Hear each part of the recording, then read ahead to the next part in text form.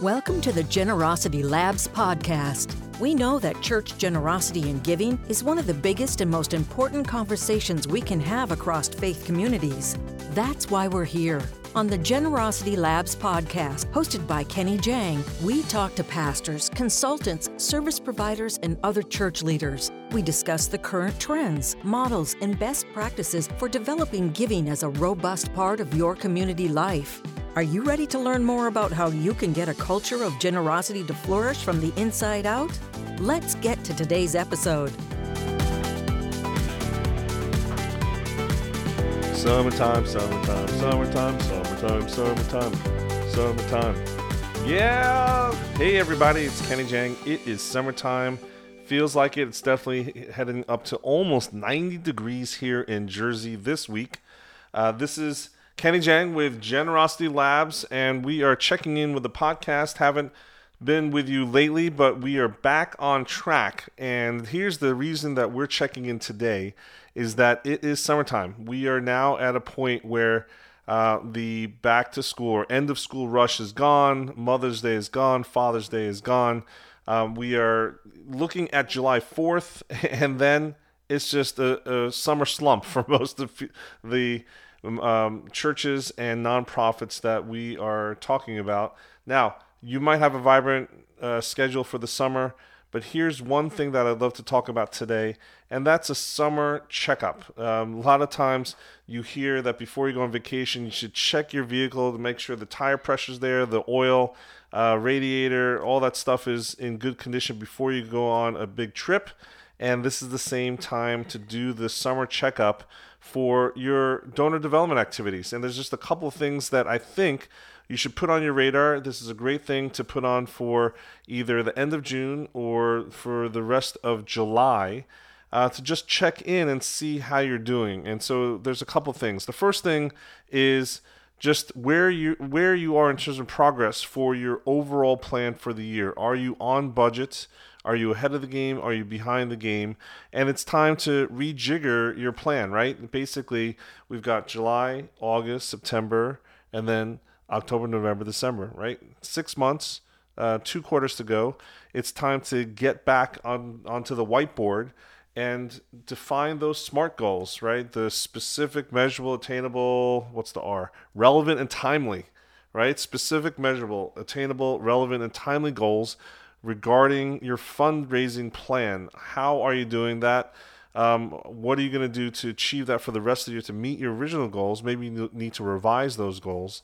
And then also on the spending side, how are you doing in terms of realistic assumptions about your budget spending? Because so many times at the end of the year, you've seen it in so many different organizations, both on the marketplace and ministry side, that they're line items on the budget where you have overflow. You just haven't used the dollars, and people are just racing to the end of the year in December to just spend out all of their budget in certain line items. On the other side, people run out of money early and they're looking for funds in the fall at some point. So this is the time to revise those budget lines because you have clarity. You actually have 50% clarity on what's going to happen in 2019.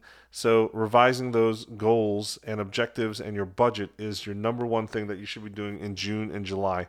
A second one is looking at some other things that you typically don't have time for, but you actually have the time now to pay attention to that. And so that is looking at your donor base, both your high-capacity donors and your first-time donors, and seeing what the rates are there in terms of first-time donors turning into second-time donors, renewals, etc. Basically your donor retention rate, as we might call it. Trying to figure out how to get those first-time donors to donate again in the second half of the year. Do you have any type of plan or campaign that or excuse, honestly, to give them for them to consider contributing to the vision and the mission of your organization once again in the second half of the year?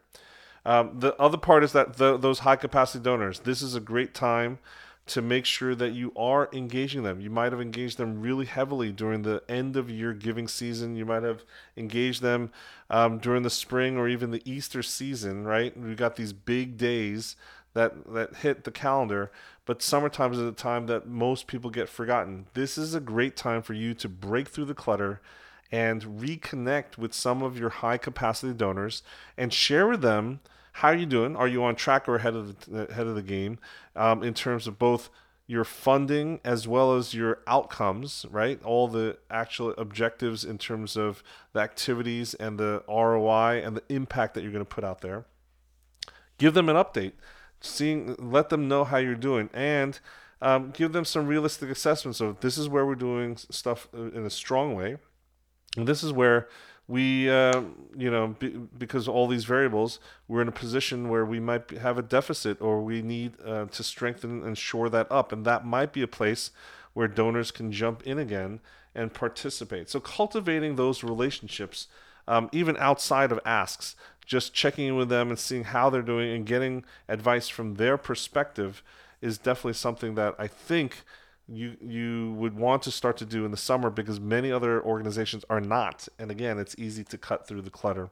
And the last one is looking at the rest of the year to refine it, right? If you have story brand work that you've done with your organization, this is a great place for you to go back to your SB7 placemat, as we call it, and look at the core messaging. Are you still being caveman simple, as Don Miller says?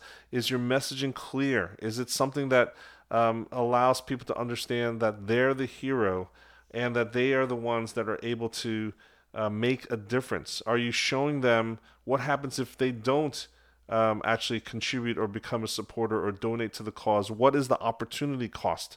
Are you having between now, or even starting in July, you got 6 months, do you have at least 6 pieces, 12 pieces, that would be bi-weekly, 24 pieces weekly communication that you can actually plan out right now during the summer and start to drip, send that out to your constituents, your high capacity donors, and your general community, whether it be framed in terms of a financial and budgetary type of conversation or just a ministry impact type of conversation. Is this something that you've started to think about now? This is a great time to work on that communications plan, set it and forget it, at least between now and sometime in Q4, where you really should be amping up the communications regarding end of year giving, as well as Giving Tuesday and the last week of the year. So looking at that, kind of like the SMART goals, are you doing anything on an overarching plan to re-look at what you've planned out for the rest of the year, the last 6 months of the year, in terms of your communications to your community? And this is the time to make those adjustments, alignments, and then put it back on track. So those are some of the things that I would say is the summer tune-up, part of that summer tune-up for a donor development or fundraising perspective, that every single organization should take some time out between June and July of this year and see how you're doing. I'd love to hear your perspective and show me the wins or show me the deficits of where we might be able to add to the conversation and help give you some support here at Generosity Labs. This is the type of thing that we'd love to dive down deeper if this is something you want to hear about. So let me know what part of this interests you. Is it the SMART goals? Is it, how do we communicate more effectively with high capacity donors in our community? Is it the communications plan? I just had recently someone just flagged that they wanted to hear a little bit more about the surveying. We talked about building a testimonial engine for your audience and your community to help build the authority that you have in relation to your own community. And there was a great question that came up that says, I can see how the Net Promoter Score surveys are done for the marketplace, for secular businesses, for profit businesses, but how do you phrase it for nonprofit, for ministries and churches? That was a great question that came up recently, and we shared some concrete examples in response. All of this, all these resources that we're trying to pull together for Generosity Labs are for you. So selfishly, I'm asking you, reach out to me, drop us a note on the website, visit our website, our blog, share the podcast with others, but more importantly, let us know what are the types of resources and information topics that you would love to hear more about. Are there specific leaders in the industry? Are there organizations that you are seeing do these things well, and you'd love to hear more behind-the-scenes stories about their approaches, about their philosophies, and even the tactics and resources that they're using specifically? Let me know. I'd love to hear that so that we can make this resource an even better one for you. So, that said, hope you're doing well with your summer checkup. We'll check in with you again soon here on the Generosity Labs podcast as we're revving back up again here at generositylabs.org. I'm Kenny Jang. I'll check you out next time. Remember, generosity begins with you. Thank you for joining us on this week's episode. Don't forget to join us every week right here for the Generosity Labs podcast. In the meantime, visit www.generositylabs.org for more details and fantastic free resources for you and your church.